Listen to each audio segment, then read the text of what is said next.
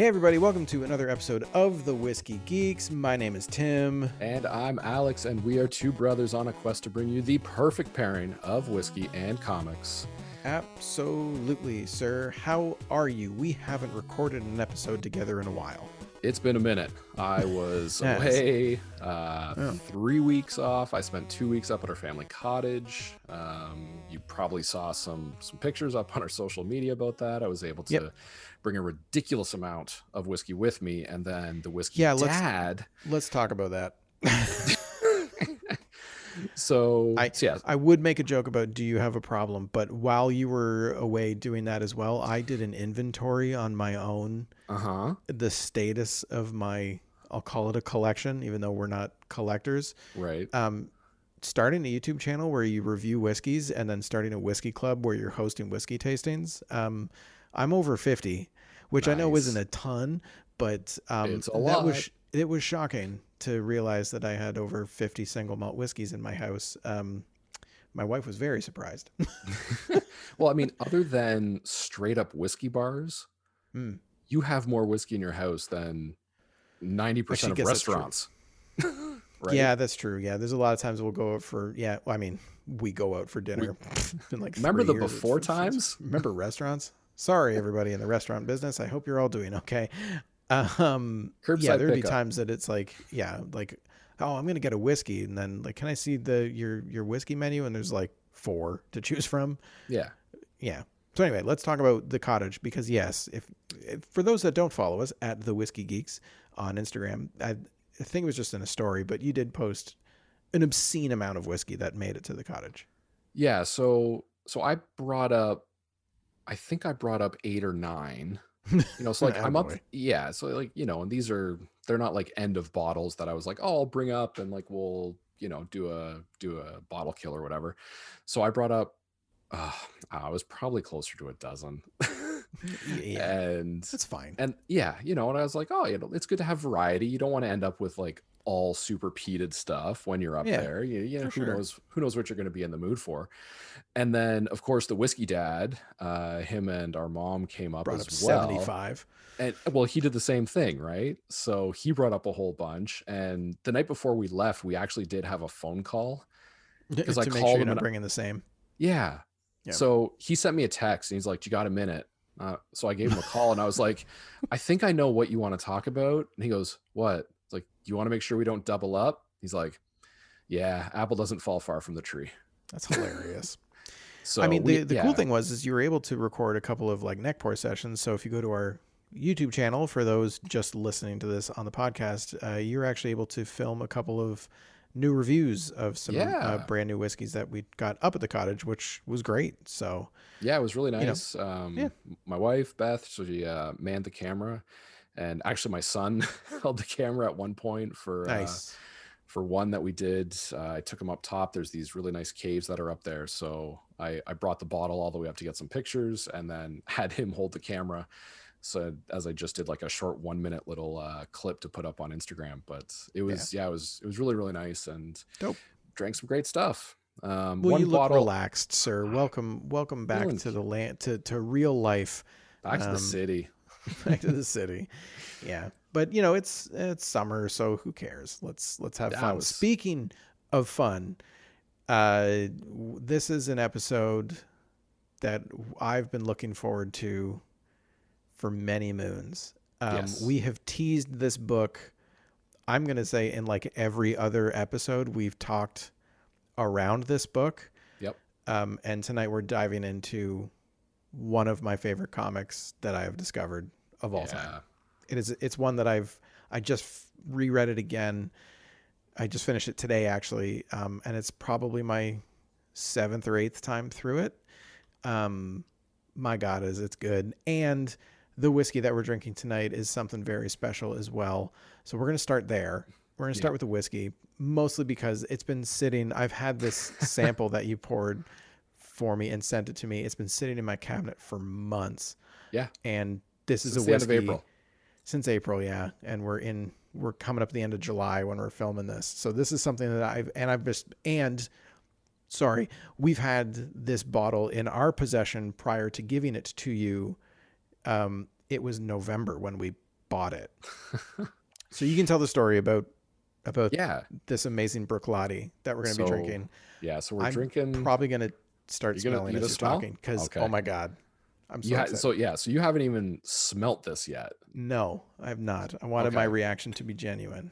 Yeah, but so tell the people what we're drinking. Yeah, so we're drinking the Bruichladdich Black Art 8.1 is the version that we have. So this is a whiskey that I have tried and failed to drink for many years. Yes. So it seemed like every time, so like I'm up in Ottawa, and every time I would go to, say, like the Highlander pub, which unfortunately is now closed, or now the new one, well, not the new one, but the one with the largest collection up here, Deacon Brody's. Every time I would go, they're like, "Oh, we just ran out." Or so like I would look online and it would say there's a bottle of the Black Art there, and I was like, "Oh, fantastic! I want to go down and try it." And by the time I could make it down, the bottle had disappeared. To the point where Deacon Brody's actually got the inventory from the Highlander, and were able to bring it over, and there were 3 bottles of Black Art that came over. Now they weren't full bottles. Seeing that. It was like was it a 5, 6, 8? I think it was a 5. Yeah. 6, and then and then the new one. And so I was messaging them on Instagram, just like, "Hey, oh, sweet. Like, I'm so happy about this. I'm going to come down this weekend." And so I went down, and of course they like, "Oh, like, sorry, the 2 bottles that we had in here, like, they're gone. We're getting the other one later this week." I was like, "Oh, sweet. Like, make sure to put a sample aside, or like I'll come back." And then it didn't make it, or I didn't make it in time. Yeah. So this has been something I've been talking about for a few years, and you and Dad, knowing this, obviously, when I turned 40, decided to go out and acquire a bottle of it. Yeah. So yeah, it was one of those. He was down around post Thanksgiving, or it might have been at Christmas actually, when they came and hung out with us for Christmas this year. Right before all the lockdown stuff happened. And I think we were just looking at craft cellars, and they had a bottle, and I think they were running a sale, or maybe not. And we were just like, I mean, you turn 40 once. We knew we wanted to do something special and something nice for you for your 40th. And yet we knew that you had been talking about this for so long that when we saw that they had one in stock, we were just like, fuck it. let's just pull the trigger. But then we were worried because we didn't get the last one off of Craft Cellars, so they still had one. And there was a couple of times that you and I were talking, and when you couldn't get the samples from Deacon Brody's, and you were like, "You know what? F this. I'm turning 40 this year. I'm just going to buy it myself. I'm going to buy myself a 40th birthday present. I'm just going to buy this." And so I kept having to like text our dad and just be like, "We got to throw him off. We got to, like, do we just tell him, like, because he might just buy it?" And at the time, Dad was just like, "Well, I mean, if he's going to buy it, he's going to do it through me, and then I'll push him off of it or something like." So we had this whole plan. Yeah. We were going to like try and bait and switch you or something like that if you ended up trying to pull the trigger on it and buying it yourself. But anyway, so it's a 26-year-old whiskey from Bruichladdich. So this is a no joke dram that we're drinking tonight. So it's a 45 ABV. At 26 years old. So this was distilled in 1994. So this is like the least hot take ever, but I'm gonna put it out there like it's a hot take. I really effing love old whiskeys, and again, I know a lot of people do. But my goodness, telling you, man, for those people out there, if you haven't tried anything that's like 25 years and up, it's an experience. It really is something different. It's crazy. It's one of those things that, like, you think, oh yeah, sure, 18-year-old whiskey, blah blah blah, 25. Like, there is something about these older whiskeys that are really interesting. They're special. They're special. Like, they're not. I wouldn't an experience. Yeah, it is an experience. They're not always. They're not always better. They're not always better. That's the thing. They're different. Yeah, that's the thing. Like I've said this many times on the show before, and I'll say it again. I have not tried this. This might blow what I'm about to say out of the water.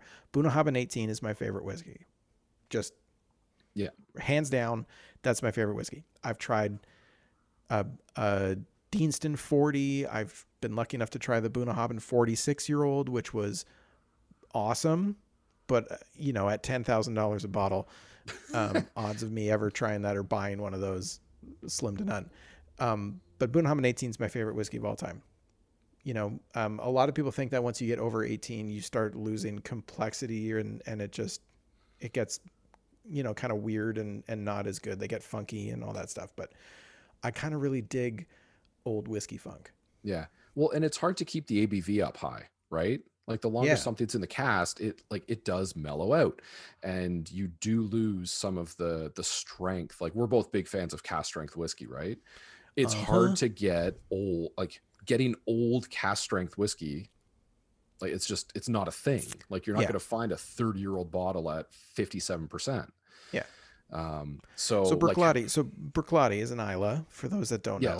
So it's an Islay, and it is known mainly for making peated whiskey. Octomore. Like Octomore. Yeah. The Laddie, the classic Laddie, which comes in like the Tiffany blue tin and bottle. Yeah. They've got a bunch of like organic barley expressions. I mean, the Octomore is one of our favorites, near and dear to our heart. Obviously, we reviewed that already. But this one, what's really interesting about this one, they don't tell you the casks. Yeah. So, and it's been matured in, like, that it's been matured in multiple casks, right? But they don't tell you at all. And that's sort of part of the intrigue that drew me towards this is like trying to decipher what this is all about. So just give me your impressions on the nose first off. So the nose, it's not strong. It's not like iodine or like, I'm not getting a lot of alcohol burn. There's definitely sherry influence in this whiskey for sure. Yeah. For sure. I mean, there's probably some, ex-bourbon. It probably, I'm going to say it probably did a lot of its maturation and aging in ex-bourbon. Yeah. And then it's probably a whole mix of different finishes that they've done. Yeah. The cool thing with these old whiskeys too, that I've, read and seen and heard other people talk about is yes, it's a 26-year-old, but there's a good chance you're getting older stuff in here. That's just the youngest. That's the whole age statement thing, is that'll be the youngest that they put on it. But there might be some 30-year-old, some 30-plus-year-old stuff that they found in the back. Yeah. And we're blending it together and just said, yep, here we go. Yeah. This is the magic formula for this release. Right. Yeah. So I think Black Arts is the Jim McEwen whiskey, right? Yeah, this is the one that he was toying around with when he was the master distiller there. If you want to know more about Jim McEwen, folks, Amazon Prime has a documentary on Jim McEwen, basically. But it's on the whiskey industry as a whole, but it really does center around Jim McEwen as he's about to retire from Bruichladdich. And it tells the whole story about the reopening of Bruichladdich and basically ends with him releasing the Black Arts, which I know a lot of people say that the Black Arts 6 is the pièce de résistance. And I don't know if that was his last one before he retired or what. But anyway, he's one of the all-stars in the whiskey industry. But so I'm getting some sherry on this for sure. I'm getting some raisins, and I'm getting some pears and apples and stuff on the nose. Little bit of spice, kind of some vanilla on it, but again, there's not a lot of alcohol burn. No, no smoke. You can get your nose right deep in there, and it's not gonna give you the tingles all up your nose something with a higher ABV is going to. There's absolutely zero peat, which was the first thing I noticed when on my birthday, I opened this. We were all on Zoom together because we wanted to see my reactions, and I opened a couple incredible bottles that my wife also got me. So it was a heck of a night. But then I poured this right away, and I was like, look, I'm not waiting. I'm not waiting to do a special neck pour video that we do. I was like, look, I'm just trying this one right now.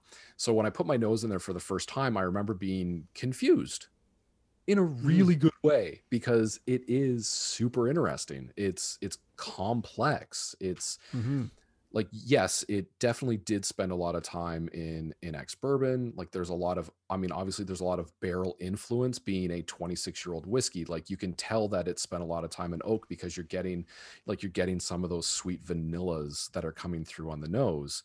But then you're right, like there's some pear. One of the things that you and I, when we're talking, I can't remember if we've mentioned this on one of the pods before, one of the videos, but when you get into these older whiskeys, you get like old leather chair or So like an old leather book, so right? as you were just talking there, for those who aren't watching this, I took my first sip, and I was going to come back and say, on the palate, it's got that classic 25 plus year old whiskey, old book, old leather bound journal, and like that warehousey that warehouse, that Yeah. old warehouse. And that's the thing with these old whiskeys that I love. I love that, like, old leathery, like kind of like a old tobacco, kind of like Yeah. if you go into like a grandparent's house who used to smoke pipes, or like you walk into a humidor or something like that, or but like an old, like a really old restaurant that's been around for a long time, where Yeah. people used to smoke cigars and stuff, and it's just like old smoky meat, smoking Yeah. jackets. um yeah, this totally has that leathery quality on the palate, and I love it. Yeah. And it's, I mean, um I haven't had a sip yet, but even just like swirling it around, like it's oily. Like yeah, it's sticking to the glass. Like the legs are, yeah. I mean, I don't know, this probably isn't going to show up very well on the camera, but whatever. Um, so yeah, it's really, really nice. It's sweet. It's almost like a maple syrup quality to Mm-hmm. it. Like that Mm-hmm. was the first thing that I picked out on my first sip. It was thick. It was coating the tongue, kind of like a syrup. You do get a bit of the maple, like some nuts in there on the palate as well. I'm going in. You start talking. I want Yeah. to drink. Should we just dump a bunch of water on and see what happens? I'm kidding. I would never touch this with water. Yeah, I wonder if it'll open it up. Send my sample back. Um, Apologies for the language. Fuck me, this is really good. This is something, isn't Um, it? Thank you, and the whiskey oh, hey dad, man. because man, Hey, no problem. Thank you for sharing. You know what? I'm jumping the gun to the end of the episode, folks. Go, if you can afford it, go buy it. This is not an everyday sipper by any means. This no, is a Christmas Day or Christmas Eve. yeah, You've got all your work done for Christmas. You know, for me at our house, my wife and I, we have our big dinner is Christmas Eve. Um, this would I would love to have this post Christmas dinner. Looking at the snow with a roaring fire, yeah, that would be amazing. This up a mountain would also be great. This is a fantastic whiskey. It is not cheap. We will say that. no, it's You're, not.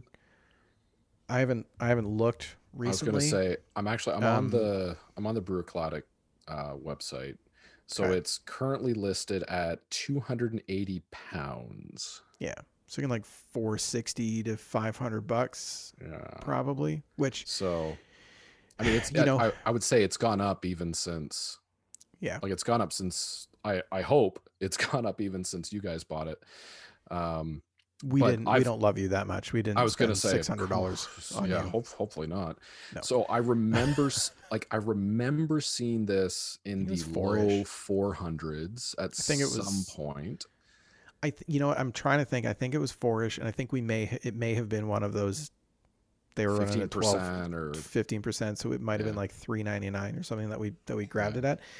You know, a lot of the times I've been seeing 25-year-old whiskeys, $600, and it's, you know, that's just yeah, kind of where you're at for 25. So you're going to be paying that for this whiskey, but if you can afford it, or if you've got a chance, if there's a whiskey pub around you that has this, shit, I don't want this glass to end.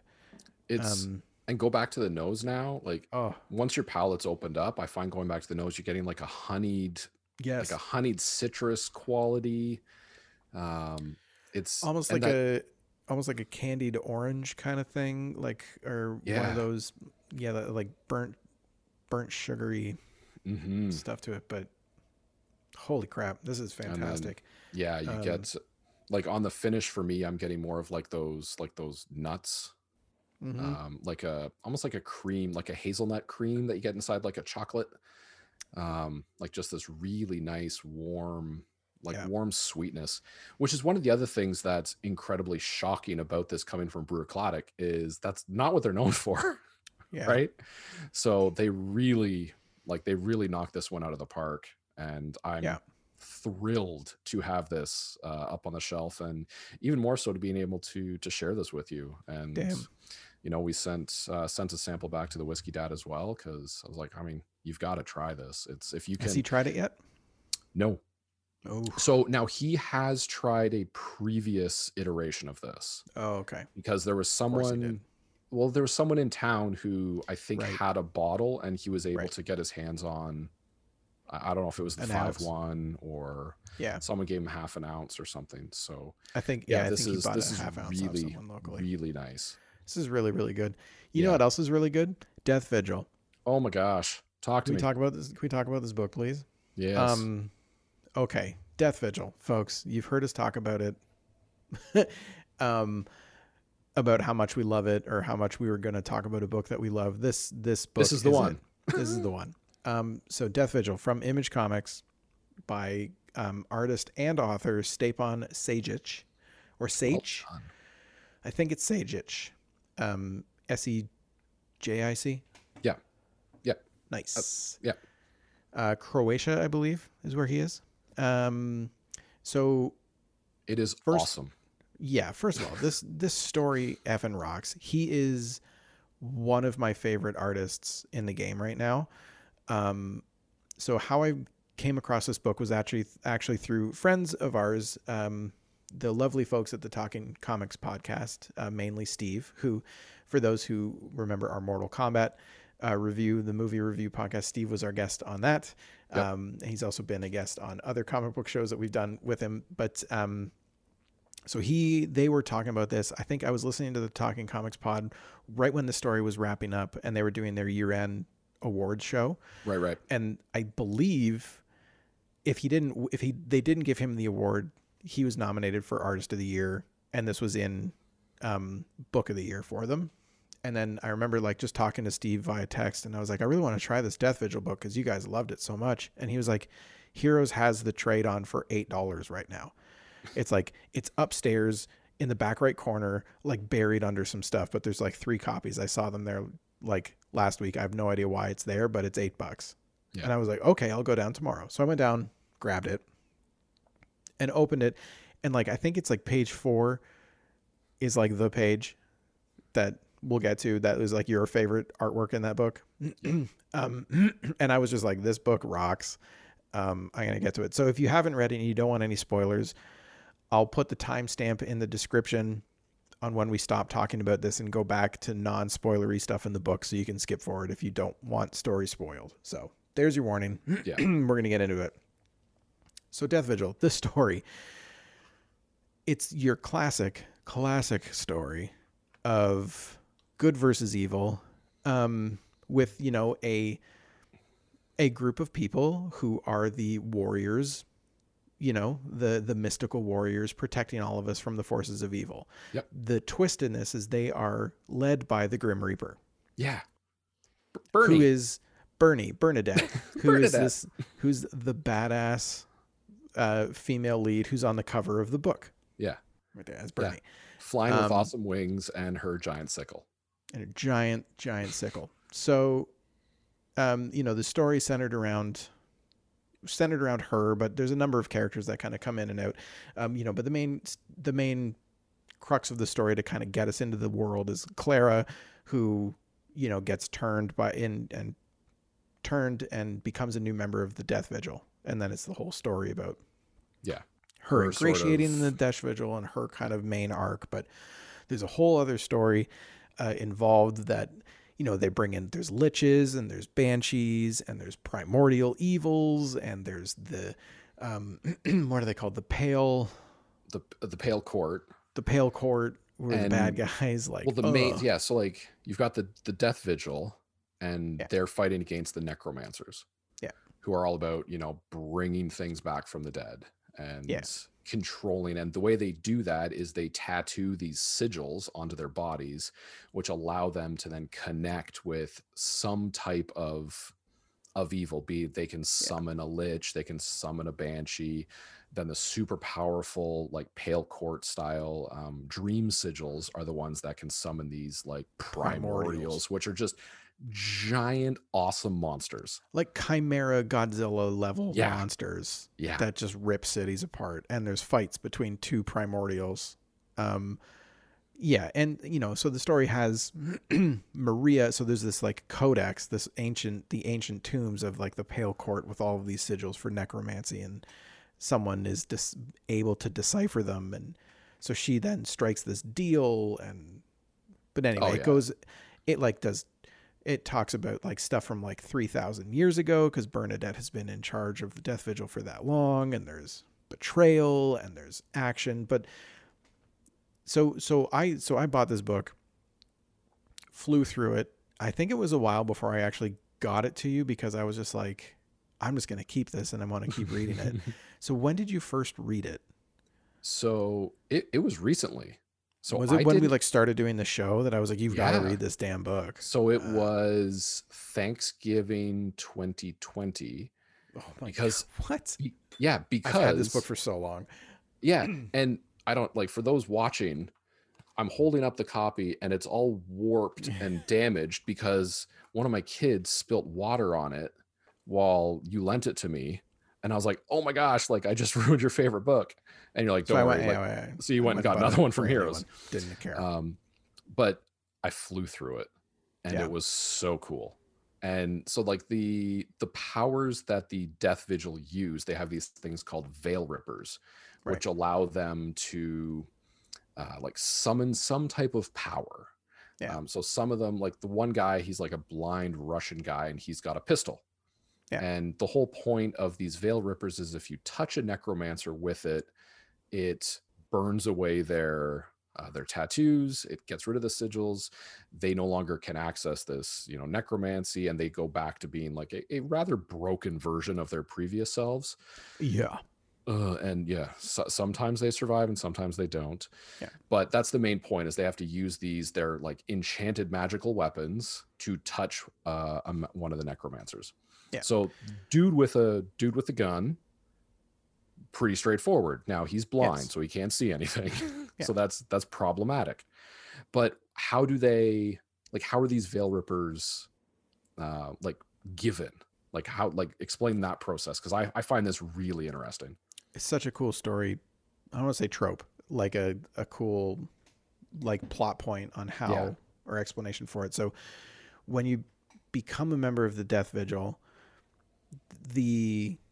it's the sickle, or it's the veil, grants you your Veil Ripper, but it's all based off of a powerful memory from your past.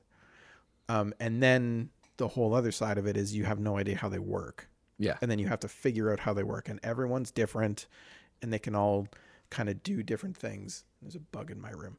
I think you could probably see that fly by. I saw it. Yeah. Did you? That's awesome. So Clara, so the main, the main character in the story, her Veil Ripper is a quill. Now, the person who she first meets, Sam, is known as the Gravedigger because his Veil Rippers are a shovel and a pick. And so he just dual wields this shovel and pick, and it's mostly just for hacking and smashing and busting heads. But the one thing that he can do with the pick is he can summon a ghost ship of zombie Vikings. Yeah, he does. To just come and help him fight. It's very, very reminiscent of the Lord of the Rings scene. When Aragorn summons all those ghosts to him. And like, it's literally that scene when they jump in Gondor and they're like, oh, look at these three idiots jump off the boats. And then these just ghost monsters come out. It's basically the same thing as that. That 2-page spread where he's like, so he like slams his pick down into the ground, and like this ethereal chain like appears and he like pulls it, and he's pulling this just hit the microphone. I'm so excited. He's like pulling this entire ship up out of the ground, and he's like, oh yeah, and mine does this sometimes. It's like he's in a fight with this necromancer, and the necromancer like brings in backup, and he's like, oh, you brought backup? So did I. Time to meet my boys. Yeah. And they just like come up like, what's up, Sam? It's like, yeah. Can you go punch those guys for me? And they're like, awesome, let's do this. Yeah. Yes, this is great. Oh man, it's so cool. So yeah, so then they all have different powers, and there's like James is like a young kid, and he's got a deck of cards, and it's very Gambit-ish. And then he was really cool. But then his also, so he's basically Basil exposition. I found like he does a lot of the exposition storytelling. Yes. But they bring in a lot of like, they bring in a lot of like fantasy storytelling, D&D kind of character archetypes too. So like, there's your tanks and your paladin, like Bernadette is a paladin. Yeah. And then like Sam's your tank, your barbarian tank, your fighter. And then there's rogues and there's clerics and there's bards and there's like all those things. So it kind of, as two brothers who play Dungeons and Dragons and love fantasy storytelling, this it also hits all those notes of like, so it's like a cool kind of horror book. Like it's not for kids by any means. It's not necessarily a happy story. There's a lot of death and violence in it. But it's like interesting storytelling. I was going to say, it starts off with Claire's boyfriend saying, I love you, going to his father's grave and killing her. And using, yeah. That's the only way to become the necromancer was to sacrifice. Yeah. And like later on, there's another necromancer who wanted to get one of the primordials. Yeah. And that needed a bigger sacrifice. So he kills his own daughter, which is rough. Yeah. But then she becomes a primordial, and she's, I think, my favorite character in this book. So good. Is Mia. Oh yeah. And her and awesome. Sam. And her and Sam, or not her and Sam. James. Her and James. Yeah, like are just best friends. Like two friends. It's so fun. Yeah. So it's super cool, but like the art is bonkers. Like just so good. It's so good. The Abyss, the lead bad guy. Yeah. So he's also a primordial, and it's just like those scenes where he comes up out of like that cavern. Mm-hmm. And it's just this giant monster, and then the monster opens its mouth to talk, and then this like friggin' like humanoid undead demon god like stands up like out of the monster's like where the tongue would be. Yeah. That, when I first saw that, it's insane how I mean, it's one of those things where it's like man, I want that on my wall because it's so cool, but I'm like, that's so fucking twisted to say that, because it is a demented piece of artwork, but like it's like oddly gorgeous. Oh, it's beautiful because even the architecture of where they are. So they're in like underground. Did they say what city it is? Whatever. It's New York. New York. Yeah, you're right. It is New York. Yeah. So they're like underground. It looks like this like old classic bank with like, stone walls, and they go through this like vault style door. And then it looks like the Bridge of Khazad Dûm. Where she like walks out to the end of it, and then it just stops, and there's just this smoky, like wafting smoke, and this huge primordial just all like comes up out. Oh. And she's just standing there like, hey, Abyss. Like, it's so good. Yeah. Like I just finished it today, and I'm probably going to reread it again this weekend. It's been a while since I read it. It is one of those ones you can go through over and over, and it's Again, I think I've read it 7 or 8 times. It was like my go-to when I was traveling for work. Yeah, like conferences. If I was like, because there was a conference I would go to, like Kansas City every year. I was doing that, or going out to the East Coast, and it's a lot of time in airports and planes by yourself and hotels by yourself. This was like my go-to. That I was like, I know that this will very much keep me entertained. It'll take me all of my travel time to read it. But because you can really take your time because the artwork is so crazy. Like you can really dive in. and just do a lot of like just looking and picking up new things and stuff on it. So it was like my go-to for travel for a long time. I actually picked up the single issues as well. Oh, did you? In Charlottetown. I was there for okay. I was there for a conference, and then on like the main drag on Charlottetown PEI, there was a comic shop, and that's so I walked in, and I was just kind of like looking around, and I was like, oh, and I think that was like my second time reading through the book, and I was like, I wonder if they've got the single issues, and they had all 12. Oh, and so I was like, well, awesome. Yep, there we go. This worked out well. I will take all of these. And so here's the very exciting part. This was written, I can't remember when this came out. It's been a while because you keep talking. I'll find out. Okay, but it's like this came out a while ago. But the very, very exciting part is that just recently an announcement came out that Volume 2 is on its way. So we are getting Death Vigil Volume 2. I think it's either the end of this year or early 2022. I can't wait. Either way, folks, you have time to catch up before Volume 2 comes out. So this was first published in 2015. Oh, okay. So I must have grabbed that pretty much right when it was done. It was when I first grabbed it. Awesome. But this book rules. I love this book. Yeah. Please make this into a show.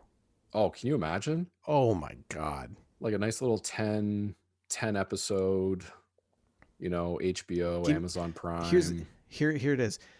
Give me Cate Blanchett as Bernie. Yes. Right? Perfect. It's basically taking her Ragnarok character and like making her good. But it's that kind of character, and like put her in that role would be so perfect. So good. And Sam is very Thor-like. Like even his look in the book, right? Like he is, he's got the fun, like the Death Vigil, all of them have like that stock white hair. Yeah. Because that's just part of it. It's like you've died and this is what happens. Yeah. But like he's very Thor looking and But this would be so much fun. So I can't remember her name, but the girl that plays 11 in Stranger Things. Oh, give me her as Mia Brown. What's her? Yeah. It's not going to come to me. Not in time to make this worthwhile as we're fine. Yeah. But like put her in as Mia as the like little primordial, like come on. Oh yeah. Come on. I could So good. Maybe we'll have to do a special edition something where we just cast this as a movie and then just do nothing but pitch this for Stapon. Cause man, that would be so good. It's a lot of fun. It'd be very, very good. Give it the Shadow and Bone treatment.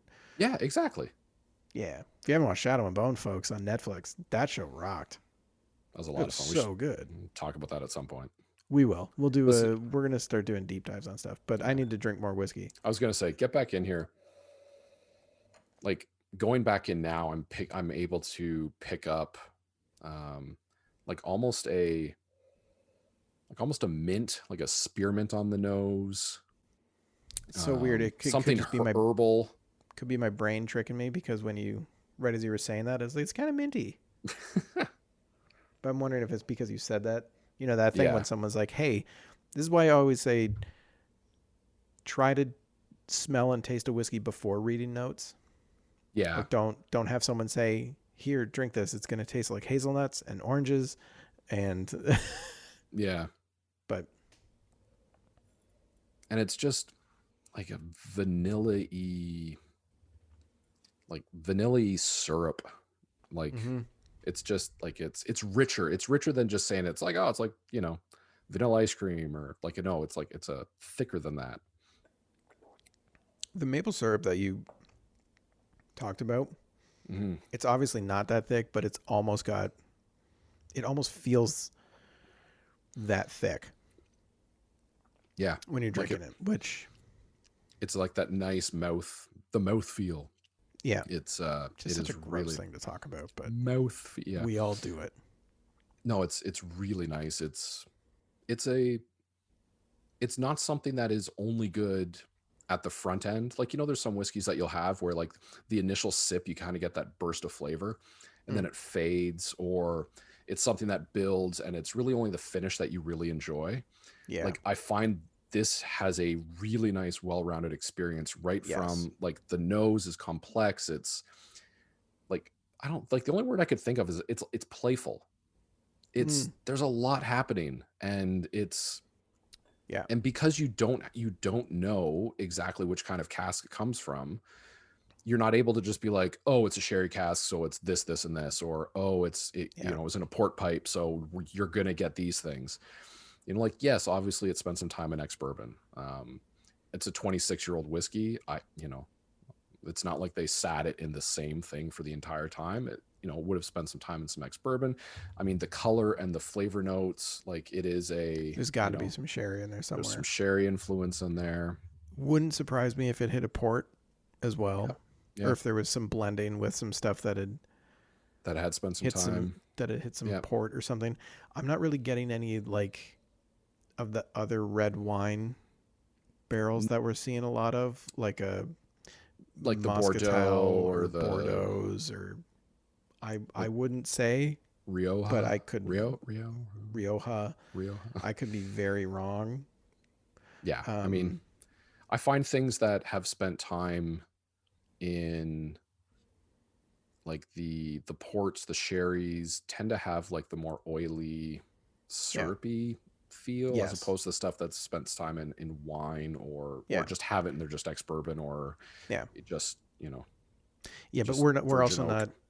I'm also not experienced enough to be able to say, like, I think it's a hogshead over barrique. No idea. No idea. Just the influence. Like, I mean, just looking at something, you're like, oh, like this spent some time in something that has some dark coloring, because you know, there's no color added, and so clearly it had to pick that up from somewhere. Yeah. So I really don't want this dram to end. It's really good. Yeah. So before we wrap up and give some scores and stuff. Yeah, the sort of fun thing that I mentioned to you that I wanted to do was like talk about, like, one, what's your favorite veil ripper from the book? Ooh. But then also, what do you think your veil ripper would be? Mm-hmm. Now, so like, it's tied to a powerful memory. So and it's a little tough because Bernie does say in the book, like, oh, it's never what you expect, or they're not straightforward. So like, we'll have our ideas and say, like, oh, it could be something like this, but, you know, and then how it actually works, you know, like, we can talk about how we think it might work. But anyways, start off with, I'll go first because I, you know, was the one telling you to think about this, so I had a bit more time.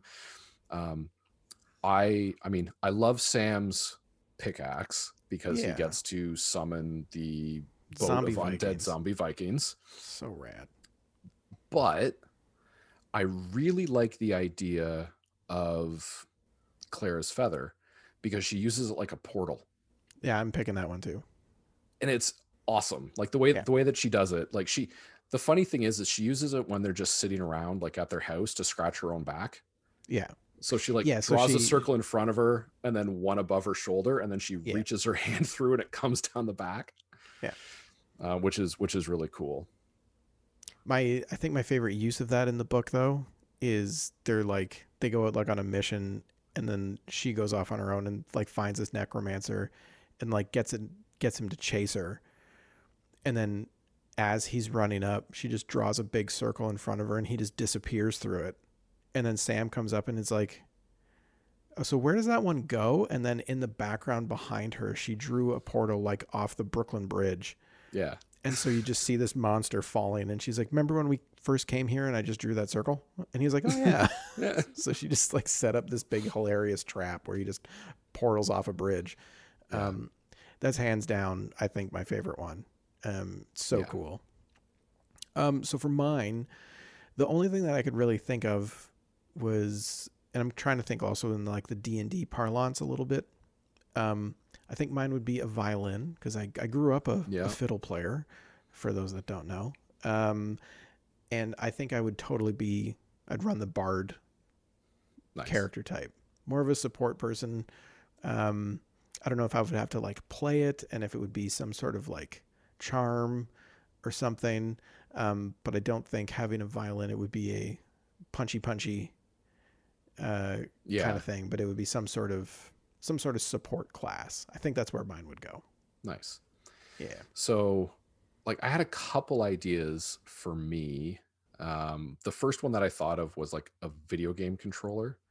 Love it. Just because like you and I spent a lot of time growing up, we were playing video games, and I just thought that would be really funny of, you know, like, oh, you've got this old school, like original Nintendo controller. And because then the weird thing would be like, all right, but how do I do anything with this? Yeah. And you would have to then have like certain combos to, like, I enjoy playing Magic Users whenever, you know, if I'm playing D&D or if I, you know, some other RPG or video games, like I'm constantly picking, you know, people who can do that. So that's sort of where my mind went. But then I also spent a lot of time playing T-ball and baseball, and, you know, just having a bat. It was just like, maybe I just become the tank, you know? That'd be pretty badass. Just a baseball bat. The one thing I will say, I think one of the reasons, and this kind of goes to what you just said about us being huge video game nerds, is I still play video games quite a bit. And I think one of the reasons why I like Clara's Feather is I just got into a brand new game, which is free, called Splitgate. Yeah. And it's basically Halo with portals. And you like can create portals and you can do all that cool stuff in that game. So I've been kind of getting it. I've been getting into that game last couple of weeks. It's tons of fun. Yeah. It's tons of fun. So it's tons of fun right now. That's because people aren't crazy good at the portal thing yet. People aren't super sweaty.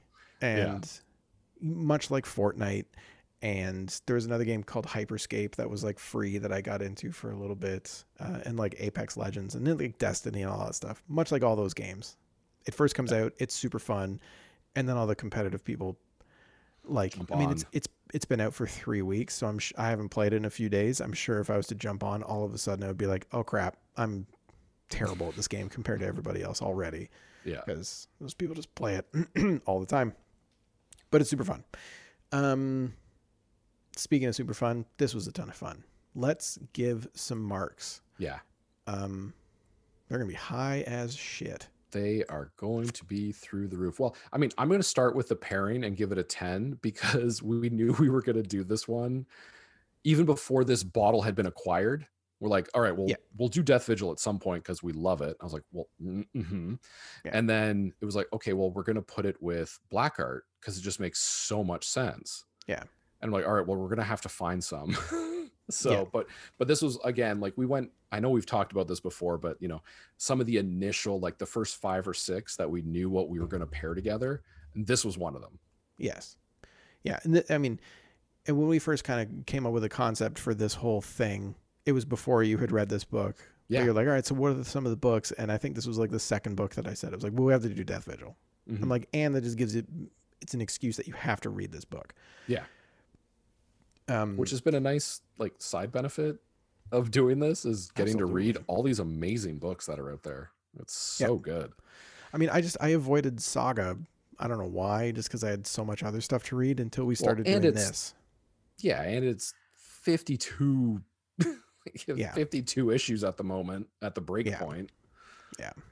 But yeah, discovering all these new stories through this has been a ton of fun, and like being able to try bonkers cool whiskey is pretty dope as well. So I mean, I'm just going to tell you right now, this book is a perfect 10 for me. Wow. It's one of my favorite comics. Yeah. It's one of my favorite stories that I've read in comic book form. So if anything's going to get a 10, it's going to be this for me. That's my personal opinion, of course, but I'm sure a lot of people would think that there's other books that are better, but I love it. Yeah. I'm going with a 9.5 just because I don't know. I'm not sure what I'm reserving my first 10 on a book is going to be. That's fine. You're allowed. I was going to say I don't have to reiterate everything. It's beautiful. It's the kind of themes that really speak to me. It's the fantasy, you know, there's some fantasy tropes in there. It's the, you know, the ultimate good against the ultimate evil. There's like a frying pan moment, even with Clara, and which we haven't said, and I'm not going to, but even with the, you know, quote unquote main character, there's something with her that is sort of hinted at throughout the first couple, but you don't really get And it's super interesting, and I can't wait till that's explored more in the second book. That's the thing. It's like, if there was never a volume 2, I was totally happy. Yeah. I was kind of like, when I first read it, I was like, fuck, they're not doing any more of this. And I was searching, like, you've got to do more of this book. How did Image just not say, yeah, keep going? I know. Or like, how has a comic book company not done this? And I think he's just doing it by himself, the next one. My first thing was like, how is this not on Kickstarter? Like, for real, just do your own Kickstarter. This will get funded in no time. Yeah. But I was totally like, at the same time, it's like, leave me wanting more. That's the perfect way to end a story. But it also wraps up the story perfectly. It does. It wraps up really nicely, and it is refreshing also to read something that's just bookend really well. And you don't, like, it's not going to take up all your time to try and. I'm in the middle of the Star Wars huge War of the Bounty Hunters crossover event. I mean, it's just all encompassing. Like, every Star Wars title currently that's like in the main timeline is tied into this. Right. So it's like 4 or 5 books a month for 6 or 7 months. And it's telling you, man, it's a lot. That's the one thing with the big two that I like. I will totally get into Marvel and DC for a while, and then these massive events come up, and it's just kind of like, I can't. It's twice a year. All the tie-in shit, which is why I'm really recently I've been leaning so much more towards Image and Boom and Aftershock and Vertigo and Vault Comics. So I'm picking up a book tomorrow, which I'll talk about in a podcast, but there's a new book called Barbaric. Ooh. Which looks pretty effing cool. So I've got issues 1 and 2 waiting for me at Heroes tomorrow. And that's, from Vault Comics or something like that. Okay. Nice. A small indie publisher, but it looks rad. But yeah, so I'm finding myself leaning more towards those because it is just like, it's a one story. We can do it. There's a finish, but anyway. Yeah. You don't have to do all the other tie-ins. Yeah. Every War of the Realms was incredible. the Venom King in Black. Yeah. Well, I mean, you haven't read. I sent you some of them. I haven't read all of them. No. But the stuff that I've read from King in Black is amazing. So yeah, it was really cool. So we're not shitting on you, Marvel and DC. Sorry. It's just, what are you going to give this bad boy? I'm going to let you go out of 100 because I need to go out of 100. I can't. Yeah. It's better than a 9. Yep. It's like 94 to 96. Like, it's really good. It's really good. And what's pushing it that high for me is the kind of the mystery of it. Yeah.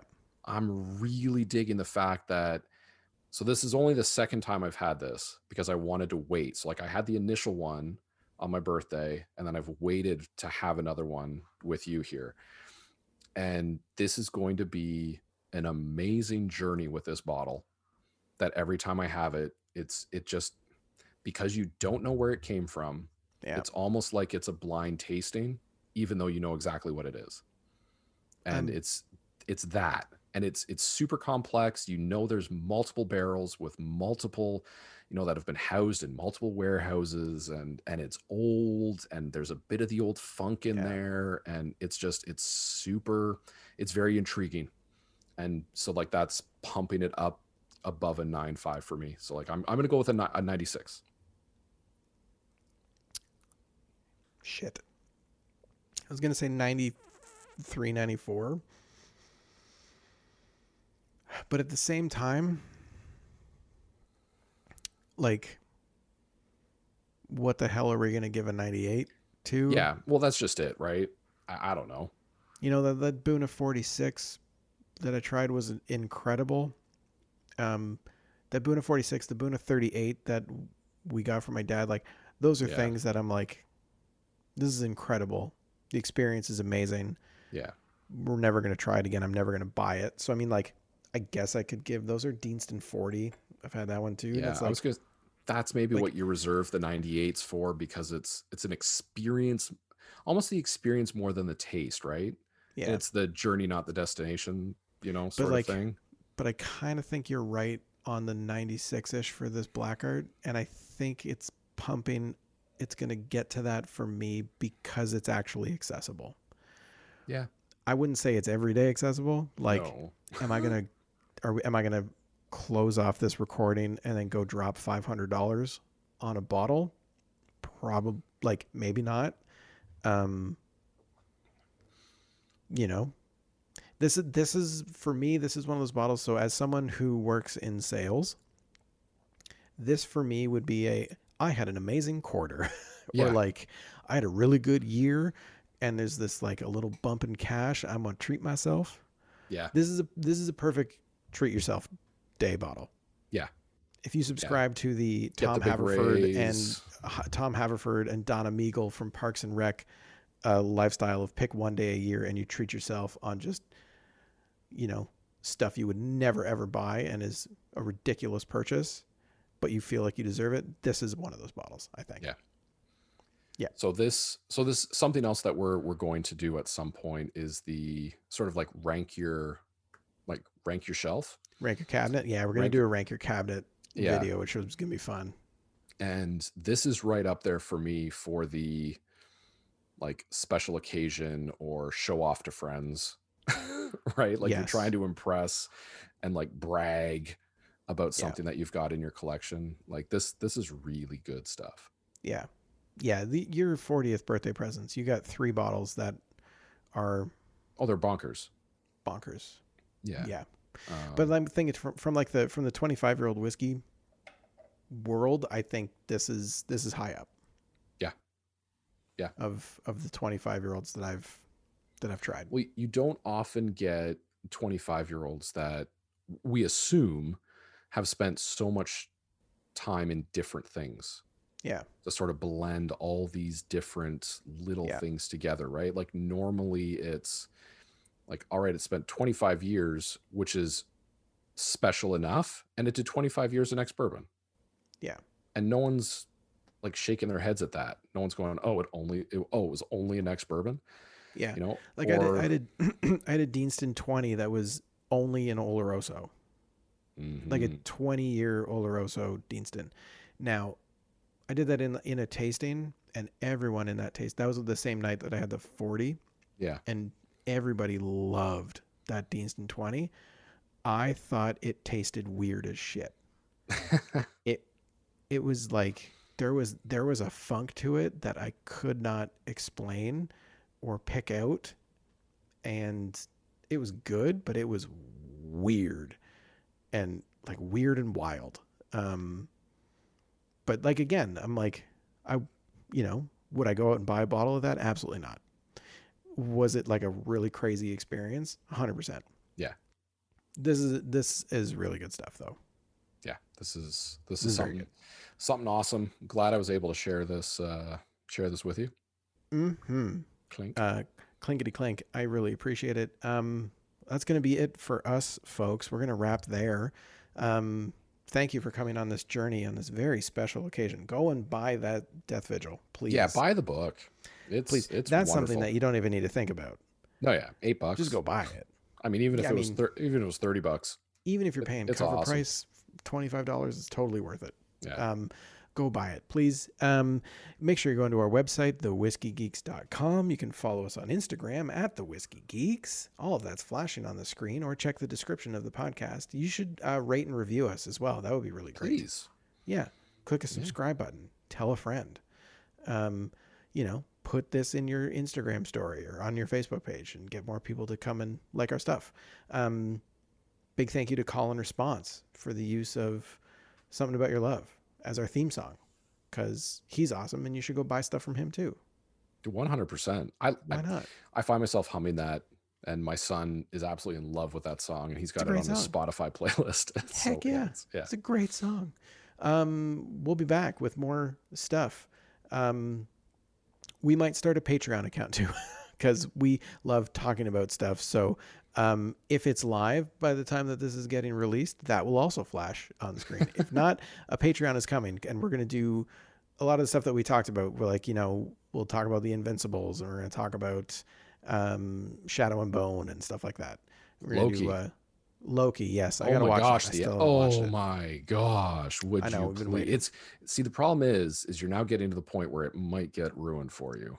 I know. Okay. And you don't want the final episode to get ruined for you. So we're recording this. It's coming up on the August long weekend. There you go. And Tanya's got an extra long weekend. So perfect. I will recommend that we burn through it this weekend. Real quick, before we get out of here, I want to ask you one thing, because we're going to do a podcast on this. Yes. Have you finished Masters of the Universe Revelation yet? I have not. I am 4 episodes in.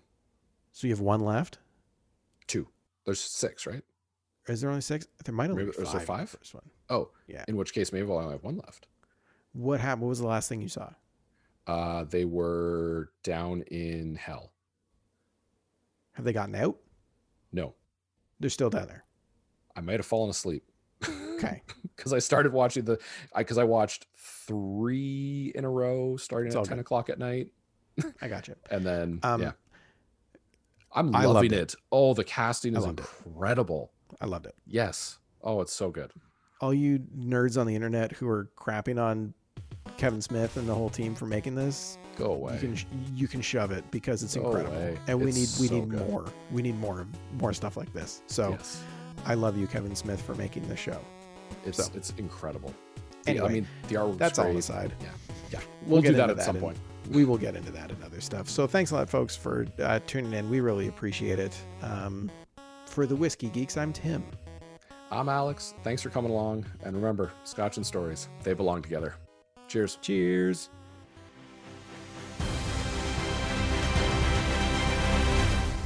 Do you like haunted attractions and Halloween things? Do you like behind-the-scenes stories? Do you like listening to 2 girls go off on random meandering tangents? Well, we've got the podcast for you. I'm Courtney. And I'm Brienne. And you can hear all those things on the Just Haunted House Things podcast.